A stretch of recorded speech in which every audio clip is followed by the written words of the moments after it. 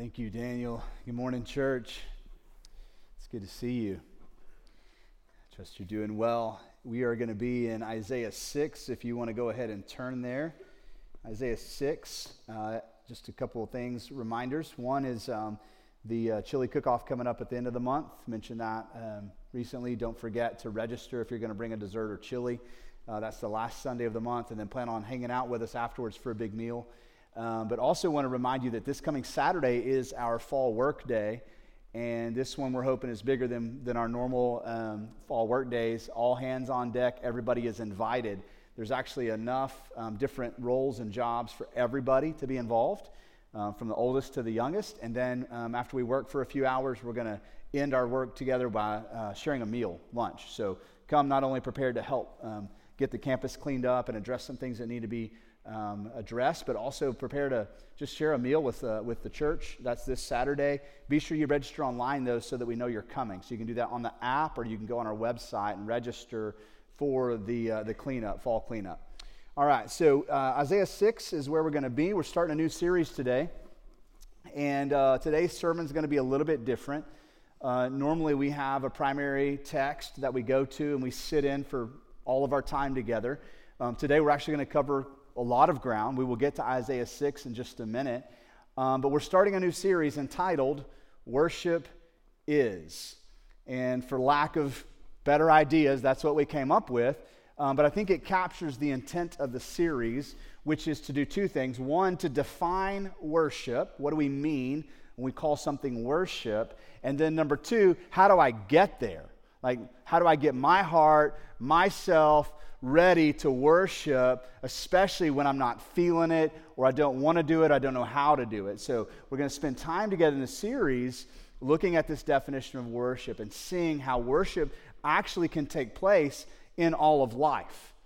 We use that word a lot in places like this, in church. We call this a worship service, and we've invited you together with us in worship, and we're singing worship songs, and we talked earlier about how giving is part of our worship, and our singing is worship, and our praying is worship. And so what in the world do we mean when we say the word worship?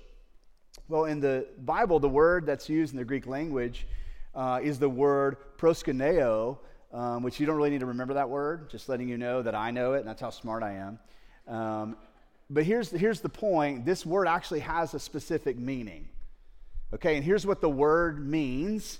It means to fall down before someone or something as an expression of profound reverence and adoration. A sense of like respect and even fear and reverence, but also affection, love, adoration. And there's this other word, it's the English word, that you say it this way, it's obeisance, and I don't use that word. I had to go look it up. What does obeisance mean? This captures this essence of worship.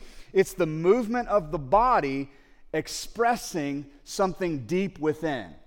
Okay? So it's so important when we think about worship, it's not just what you're doing with your mouth or your hands or your body. It includes something that's going on the inside.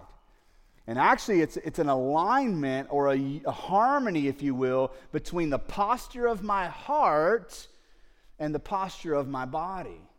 That I'm saying something or I'm doing something outwardly that conveys reverence and adoration towards God, but I do that as a reflection of a posture of my heart inwardly. Isaiah, in Isaiah 29, says this. The Lord is talking about the nation of Israel, and he's describing their worship. He says this, because this people draw near with their mouth and honor me with their lips, while their hearts are far from me, and their fear of me is a commandment taught by men. Then he's going to go on and say, because of that, I'm going to do something new and wonderful amongst them. But this description of what they're doing helps us understand what worship is. They were going through the motions. On the outside, the nation of Israel, they looked like faithful worshipers. They were showing up at the right place, at the right time, doing the right things. But as God was observing their worship, he said, hey, Your worship is just something you're doing on the outside. You're trying to honor me with your mouth and with your lips, but I can see your heart. Your heart is a long ways away. Your heart is far from me. It reminds me of what Jesus said in Mark chapter 12, verse 30. He says this, "You shall love the Lord your God with all your heart, all your soul, with all your mind, and with all your strength." There should be a harmony or an integration between what I'm feeling and what I'm thinking and what's coming out of my body, my actions, my words. Worship happens when our adoration and our profound reverence towards God aligns with right thoughts about God, and we express it in our obedient actions towards God. It's not enough for me to say, well, I feel it on the inside. We're good. No, God calls us to action. He calls us to obedience. It's not enough to say, well, I've got right thoughts about God, like I've read it all and I've memorized it all and I know it all, while my heart is far from Him. That's not enough. So it's not enough just to go through the motions. It's not enough just to have the right thoughts. It's not enough just to have the right feelings. It's when all three of these things align, they integrate together. That's when worship happens. I'm going to show you a slide here that'll just be kind of a reference point as we think about how God interacts with His people in the Bible and where obedience and worship come from. So there's this pattern we see in the Scriptures where you have a human being, one of God's creation, in some kind of deep need. It could be somebody in need of salvation, or it could be David in need of protection because his enemies are chasing him. And God meets that person with His presence, and out of His presence, out of this interaction flows this gratitude and this love that evoke worship and obedience. And we're going to look at a few of these together. Well, the problem with that is that it doesn't always flow in a linear equation like this, right? And so actually a better way of thinking about this is to see God's presence outside of our need and our circumstance, bigger than we are. It goes before us and afterwards. And oftentimes we don't even know what we need until we encounter the presence of God. So it's not that I figure out what I need and then I go looking for the presence of God and go, here's what I need, and then He meets me. As I'm walking through life, God gives me His presence. He goes before me and after me. He surrounds me. And when I encounter His presence, my true needs come to the surface. And out of that, we meet this God who is kind and patient and loving. He meets us in our deepest need, and from there flows gratitude and love and worship and obedience. Now I want to talk for a minute about the dangers of just sitting in one part of this. So if we go to this far side over here, this call to worship and obedience. I don't feel like it. We'll do it anyway. Just go through the motions and maybe your heart will follow this fake it until you make it perspective. If all we do is camp out over here and we call people to worship and obedience and miss the heart, what we'll end up with is legalism. You'll look good on the outside as long as you can keep it up. You'll look great on the outside. Jesus calls these people whitewashed tombs. Man, you look good on the outside, but you are dead on the inside. However, there's a danger on the other end as well. If all we do is set up camp in our neediness, and God shows up and gives us His presence, and we don't let our hearts flow out of that into gratitude and love and worship and obedience, and we just camp out over here, ringing the pity party bell, inviting people, right, to come celebrate our deep sorrow, our deep needs, and what we'll end up with is this world that revolves around us. And all we're aware of is what we need. And even after God has shown up and met us in our needs, we just camp out here. And so there's a danger from one end or the other. And if we end up over here, what you end up in is like antinomianism. There's no command. There's no obedience. There's no call to worship. I'm just going to sit here, feel my feelings, and camp out in my pity. However, if I go to the other end, and we do this all the time in church, just worship, just obey, just worship, just obey, and completely miss the heart, we end up in legalism. And on the inside, we're dead. And so I want to walk through a few examples with us today. But I want to start with this foundational principle. Every human being, that's us, is in need. Okay? So, if that's true, then you don't skip through life and occasionally encounter something you need, and then when you do that, you take it to God, He fixes it for you, then you get back on your merry way until you have another need. We are always in need. I need you. Oh, I need you. Every hour I need you. So I'll just give you some examples of some of the things that we need. We are always in need of a right relationship with God and others. Now, my relationship with God, He doesn't go anywhere. He doesn't change. He doesn't change His mind. He doesn't change His love towards me. I am adopted. I am sealed. However, I will disengage from that relationship. I will ignore Him. I will run the play and go through the motions and not spend time with Him. And so, right, I'm always in need of stopping, right, and aligning my heart with His. And I'm always in need of restored relationship with others.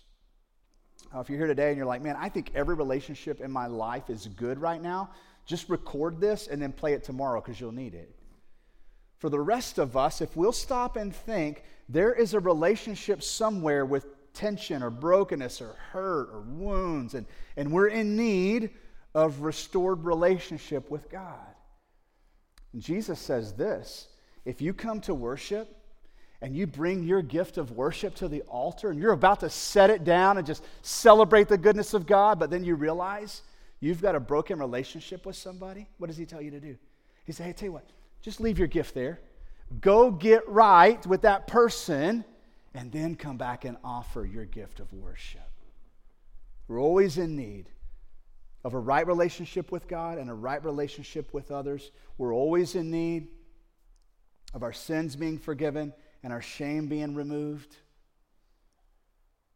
We're always in need of the wounds that we carry that are caused by the sins of others or just difficult circumstances we've encountered in this world. We're in need of healing.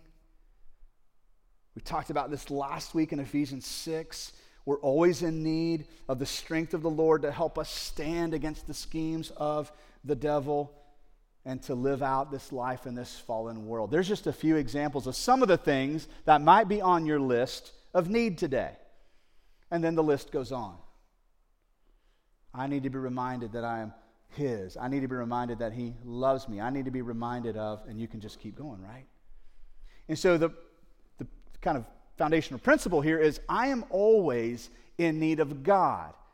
It's not like God meets my needs at salvation, then I go on about my life and I'll let God know if something comes up, which is unfortunately how so many of us relate to God, isn't it? Thank you so much for that thing you did. That was awesome. I've got it from here. I'll let you know when I get tired and I need you to take the wheel again, Jesus. But I've got it for now. And so this idea is that you and I, we exist in need. What I want to look at, though, is the power of God's presence. And how when we encounter God's presence, I want us to see what happens. We could think about the garden itself. When Adam and Eve sinned and they felt shame and they went and hid, what were they hiding from? The presence of God. Like they just knew deep within their souls, there's something about the presence of God that is powerful. The next chapter, Cain and Abel. Cain kills his brother Abel, and then he moves out east. Why does he move? He's running from something. What's he running from? The presence of God. We think about the nation of Israel in their wandering through the wilderness for 40 years. 40 years. And during that time, God gives a lot of good things to them. He gives them manna for food.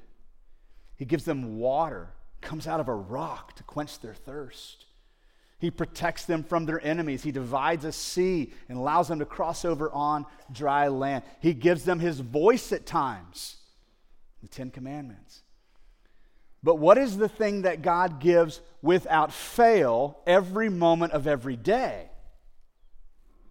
His presence. He said, here, I'm going to be with you. Here's how you'll know. I will lead you with a pillar of fire and a cloud of smoke. That's how you'll know where to go. And as long as you see that, you know you have my presence. And if you have my presence, you'll have enough to eat, you'll have enough to drink, you'll have provision and protection. You think about Shadrach, Meshach, and Abednego, if you know that story. Threatened their lives to be thrown in the fiery furnace if they wouldn't bow down and worship King Nebuchadnezzar. And they don't, and they're thrown in the fire. Does God put out the fire?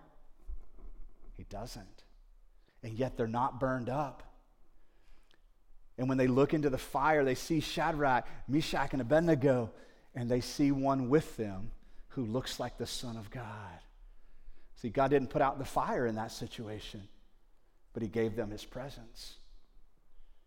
I think about the Apostle Paul in the New Testament. In Corinthians, he's writing about this torment he's feeling from the devil, this thorn in the flesh, and he cries out 3 times to God. Oh God, please, I'm in need, take this away. God, I am in need, please take this away. God, I am in need, take this away. Does God take away the thorn in the flesh? No. God responds to Paul and says, hey, Paul, my presence will be enough for you in this one. My grace will be sufficient for you. And so just because we bring our need to the presence of God doesn't mean he always jumps to our beck and call and does the thing that we think we need. But here's the promise of God. I will never leave you nor forsake you. And you can always have my presence. You can always have my presence. Even the Great Commission, go make disciples of the world, ends with a promise. What's the promise? And behold, I'm going to go with you. Even to the end of time, I will be with you. Ezekiel 44, verse 4. This was Ezekiel's experience. Then he brought me by way of the north gate to the front of the temple. So here Ezekiel is. He's at the temple. It's this place of worship. And I looked, and behold, the glory of the Lord filled the temple. And what happened? I fell on my face. We see the power of the Lord's presence. Even in Revelation 21, when we get to this final restoration of all things, where God is making all things new and all things right. You know what makes heaven so special? And Revelation 21 describes it for us. Listen to this. And I heard a loud voice from the throne saying, behold, here's what makes heaven special. The dwelling place of God is with man. Why is that special? Because that's what took place in the garden. God is restoring that. He will dwell with them, and they will be his people, and God himself will be with them as their God. And oh, by the way, look at what he does with our needs. He will wipe away every tear from their eyes, and death shall be no more. Neither shall there be mourning, nor crying, nor pain anymore. For the former things have what? They have passed away. And so we see this power, this relentless power of God's presence available for his people. And just because we bring our needs to him doesn't mean he's going to do the thing we ask him to do. But whatever he does, listen to this, will be enough. His presence is enough. It's enough to sustain us, to heal us. And when we encounter the loving kindness of God, guess what happens? Our hearts erupt with gratitude and love and worship and obedience. I want to look at an example with you in just a minute. Isaiah chapter 6, actually this is what was read earlier. If we look at this together, I want you to look for these things in this passage. Look for God's presence. Look for the need of Isaiah. Look for how God meets his need. And then let's look for his worship and his obedience. Isaiah 6, starting in verse 1. In the year that King Uzziah died, I saw the Lord sitting upon a throne, high and lifted up. And the train of his robe filled the temple. Above him stood the seraphim. Each had 6 wings, and with 2 he covered his face, and with 2 he covered his feet, and with 2 he flew. And one called to another and said, Holy, holy, holy is the Lord of hosts. The whole earth is full of his glory. And the foundations of the thresholds shook at the voice of him who called, and the house was filled with smoke. And I said, this is Isaiah, woe is me, for I am lost, for I am a man of unclean lips. I dwell in the midst of a people of unclean lips. My eyes have seen the King, the Lord of hosts. Then one of the seraphim flew to me, having in his hand a burning coal that he had taken with the tongs from the altar. And he touched my mouth and said, Behold, this has touched your lips. Your guilt is taken away, and your sin atoned for. And I heard the voice of the Lord saying, Whom shall I send, and who will go for us? Then I said, Here I am. Send me. This is one example of a human being in the presence of God. And we can see so many things happening here related to worship, can't we? I mean, starting with the seraphim themselves, these creatures, these angelic beings, that's hard to imagine what this thing looks like. Yet, we see this being worshiping God. 6 wings, and we think about, well, where's the posture of the heart of this being? How is this worship? And we see him covering feet and covering eyes, and there's this sense of humility on the inside that's coming out on the outside. We see right thinking about God, identifying this one who sits on the throne as holy, holy, holy. So even in the seraphim, we see this example of what worship looks like. And then Isaiah. Oh, was Isaiah in need? Oh, he was in need. And the evidence would say that he wasn't even aware of his need until he encountered the presence of the Lord. But what did he need? He needed his sins to be atoned for. He's like, whoa, whoa, whoa. Now that I'm in the presence of the one who is holy, I can see myself more accurately. I can see all the people more accurately. My lips are unclean. My heart is unclean. I am undone in the presence of the Lord. Does God meet him in his needs? Absolutely. Symbolically, the seraphim takes a coal from the altar and touches his lips, symbolizing the cleansing from sin, the atonement for sin that only God himself can do for us. And God forgave Isaiah of his sin and cleansed him of his sin. And what happens out of that? God says, hey, I got to send somebody. Anybody interested? Who will go for us? And what flows out of Isaiah's gratitude and his love for God is what? Worship and obedience. Just one example. I don't know about you, but that doesn't look like my Mondays. It'd be pretty cool. But this seems to be kind of a one-off experience for Isaiah. What does this look like on Monday? What does this look like when I'm going through the routine of my everyday life? How do I encounter the presence of God in a way that leads me to worship and obedience? I think of just practical examples. Think about the woman caught in adultery.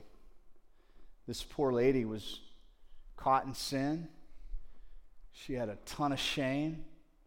She was drugged from this place of sin by these religious leaders. Can you imagine? Dragging this woman out into public. Her sin, her shame on display for everybody. Did this woman have needs? You better believe she did.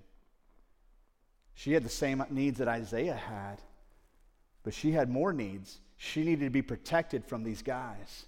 Why? Because what were they carrying? You remember? Rocks.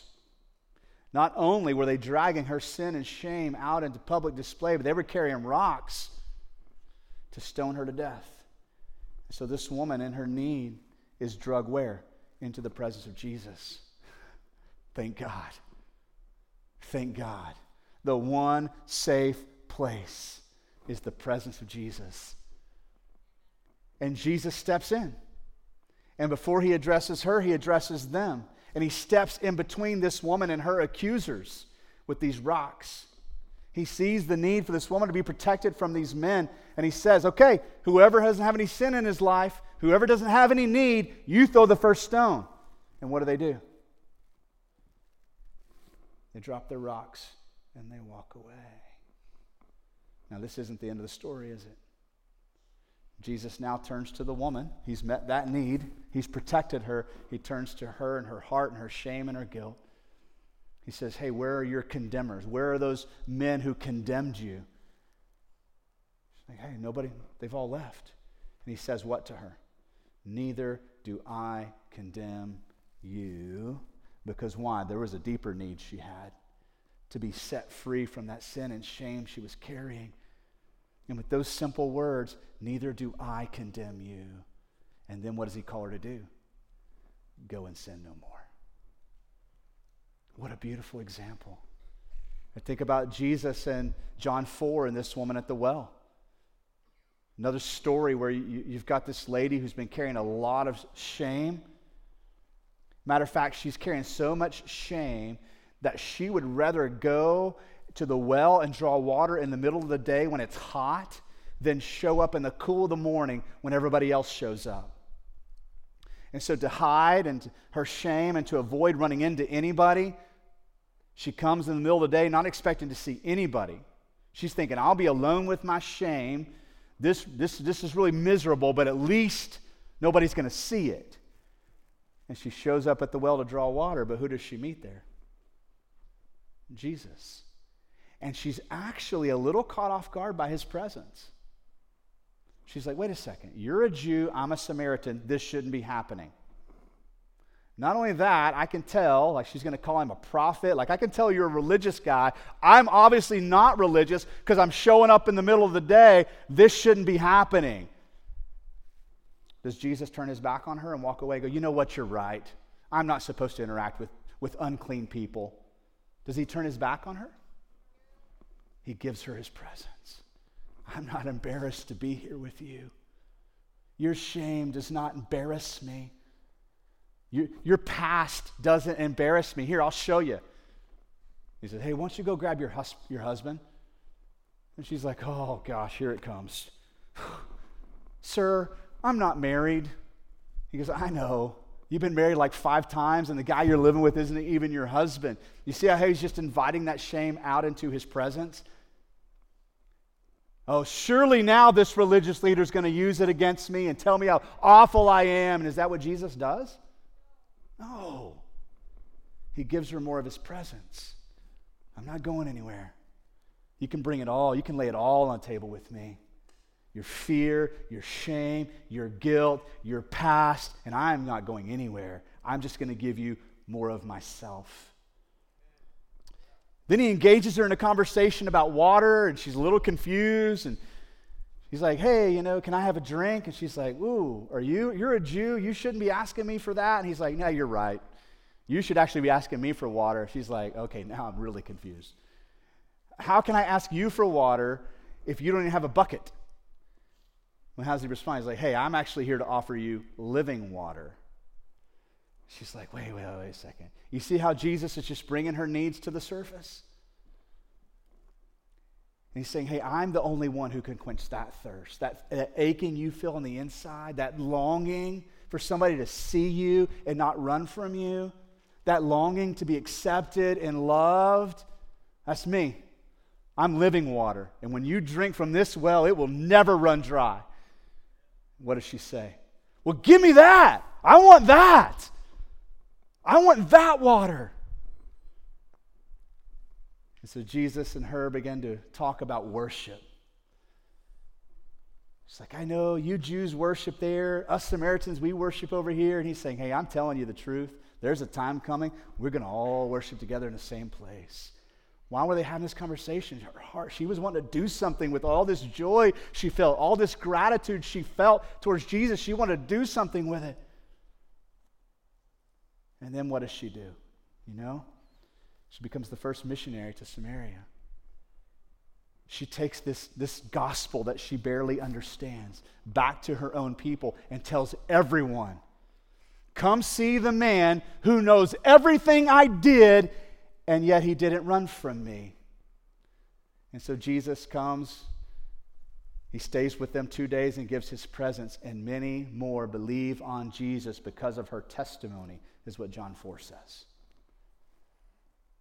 You see how that works? A lot of us here today, just like Isaiah and just like this woman at the well, we don't even know what we need. We've been ignoring what we've needed for so long and shoving it down and telling ourselves, God doesn't want to be bothered with me. I'll just be a nuisance. I've already asked for help once. I'm pretty sure I've already used that card, and I haven't done enough good things to get a new card, and God doesn't want to hear from me. And you've been doing that so long, you aren't even aware of what you need. Here's the good news. That's okay. God will show you what you need. Others of us, like the woman caught in adultery, we're coming into church and we got one thing on our mind. I know I need this. Need this thing to be fixed. Feels really icky. And Jesus is like, yeah, I can fix that need. And guess what? I can fix needs that you don't even know you have. I can stand between you and your accusers, and I can also free up that shame thing going on inside of you. That condemnation you feel, I can fix that. The same way I did for Isaiah, the same way I did for the woman at the well, I can do it for you.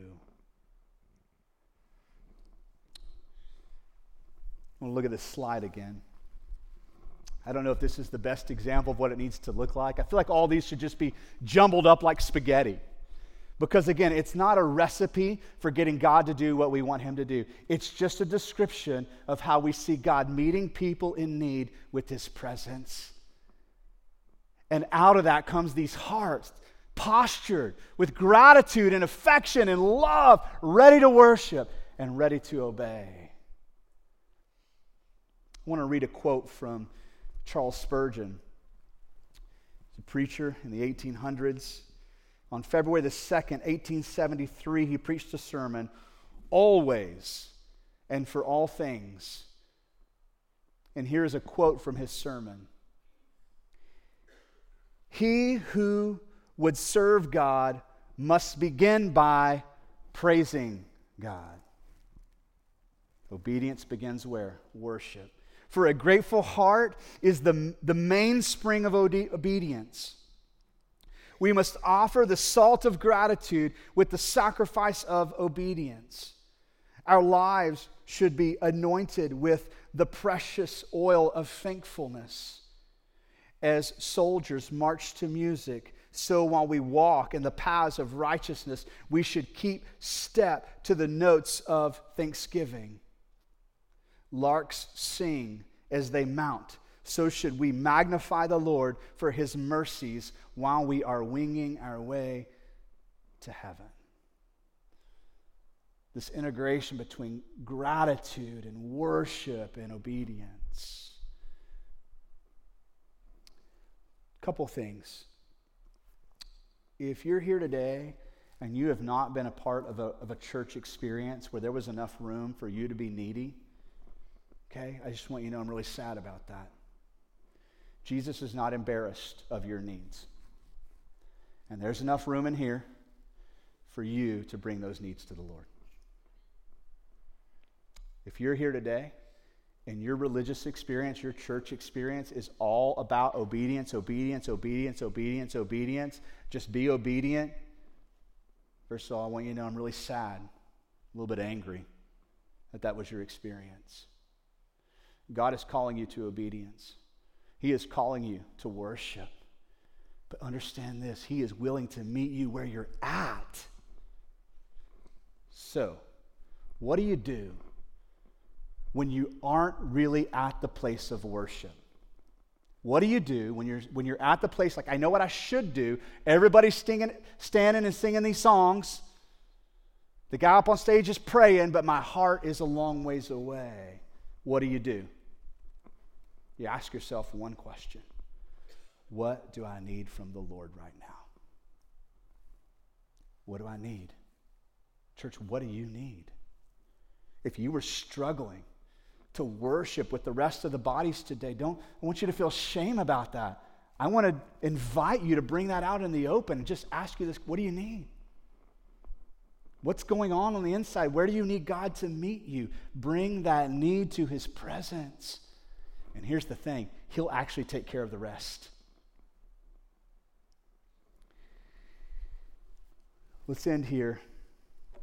Worship happens when our adoration, so think about love and affection and gratitude, when our adoration and our profound reverence towards God aligns with right thoughts about God. He is holy, He is kind, and is expressed in obedient actions towards God. When all three of these things align, we're worshiping. When the Lord gives us His presence, it exposes our neediness, and we either run and hide or we run towards Him. And when we do that, when we go towards Him, He responds with kindness, patience, long-suffering, and love. And that fills our hearts with, listen, gratitude and worship that we can't contain. Worship that's going to spill out, whether we want it to or not. Joy and excitement for how good God is and what God has done, that we cannot contain it. Worship isn't something that we conjure up in our own strength. This is not pull yourself up by the bootstraps and just do it. It's a heart posture that comes out of experiencing God and His kindness and His holiness and His goodness when He meets us in the midst of our deepest needs. That's where worship comes from. So, worship isn't something that we do when we just stand to sing. If the words on your lips are not matching the posture of your heart, it's not worship. One last Bible verse to reflect on and ask some questions. Romans 12, verse 1 says this, that in view of God's mercy, we're to offer ourselves as living sacrifices to the Lord, and this is the spiritual act of worship. And I love that simple expression. In view of what? God's mercy. In view of God meeting you where you're at and meeting your deepest needs, out of that comes these lives of sacrifice and obedience towards Him, and this is our spiritual act of worship. We're going to spend the remainder of this series talking about worship in everyday life, and we probably won't even get around to the songs that we sing. There's so much other ground we're going to cover together. As we wrap up today, I'm just going to ask you some questions to think about your neediness before the Lord today. When was the last time that you would describe your heart as being filled with worship? Where it's like oozing out and splashing out and you just can't contain it? When was the last time you felt overwhelmed in a good way with your heart being filled with worship? And maybe this is a better question. When was the last time you experienced the Lord's presence? When you were 14 at summer camp 30 years ago is not good enough. It's a great start, but it's not enough. Like the same way that the Lord met you then, He wants to meet you like right now in your seat in this space right here. When was the last time you cried out to the Lord to restore your relationship with Him? When was the last time you cried out to the Lord to restore a relationship with somebody else? Like, God, I need your help here. When was the last time you cried out for the Lord's forgiveness? Maybe, like so many others, myself included, and the woman at the well, you're afraid to bring your sin before the Lord, and so you're hiding it. When was the last time you just cried out and said, hey, can I just bring you this mess? Will you forgive me for this? You made this promise in the Bible, and like I really want to trust it, that you said if I'll confess this, you'll forgive. If it's been a while, maybe that's what you need to do today. When was the last time you cried out to the Lord for healing from the wounds that you've encountered, like either from others or from just circumstances? When was the last time you cried out, oh God, heal me. Heal this pain, heal this hurt, heal this loneliness, heal this brokenness. When was the last time that you cried out for the Lord's strength like we talked about in Ephesians 6 last week?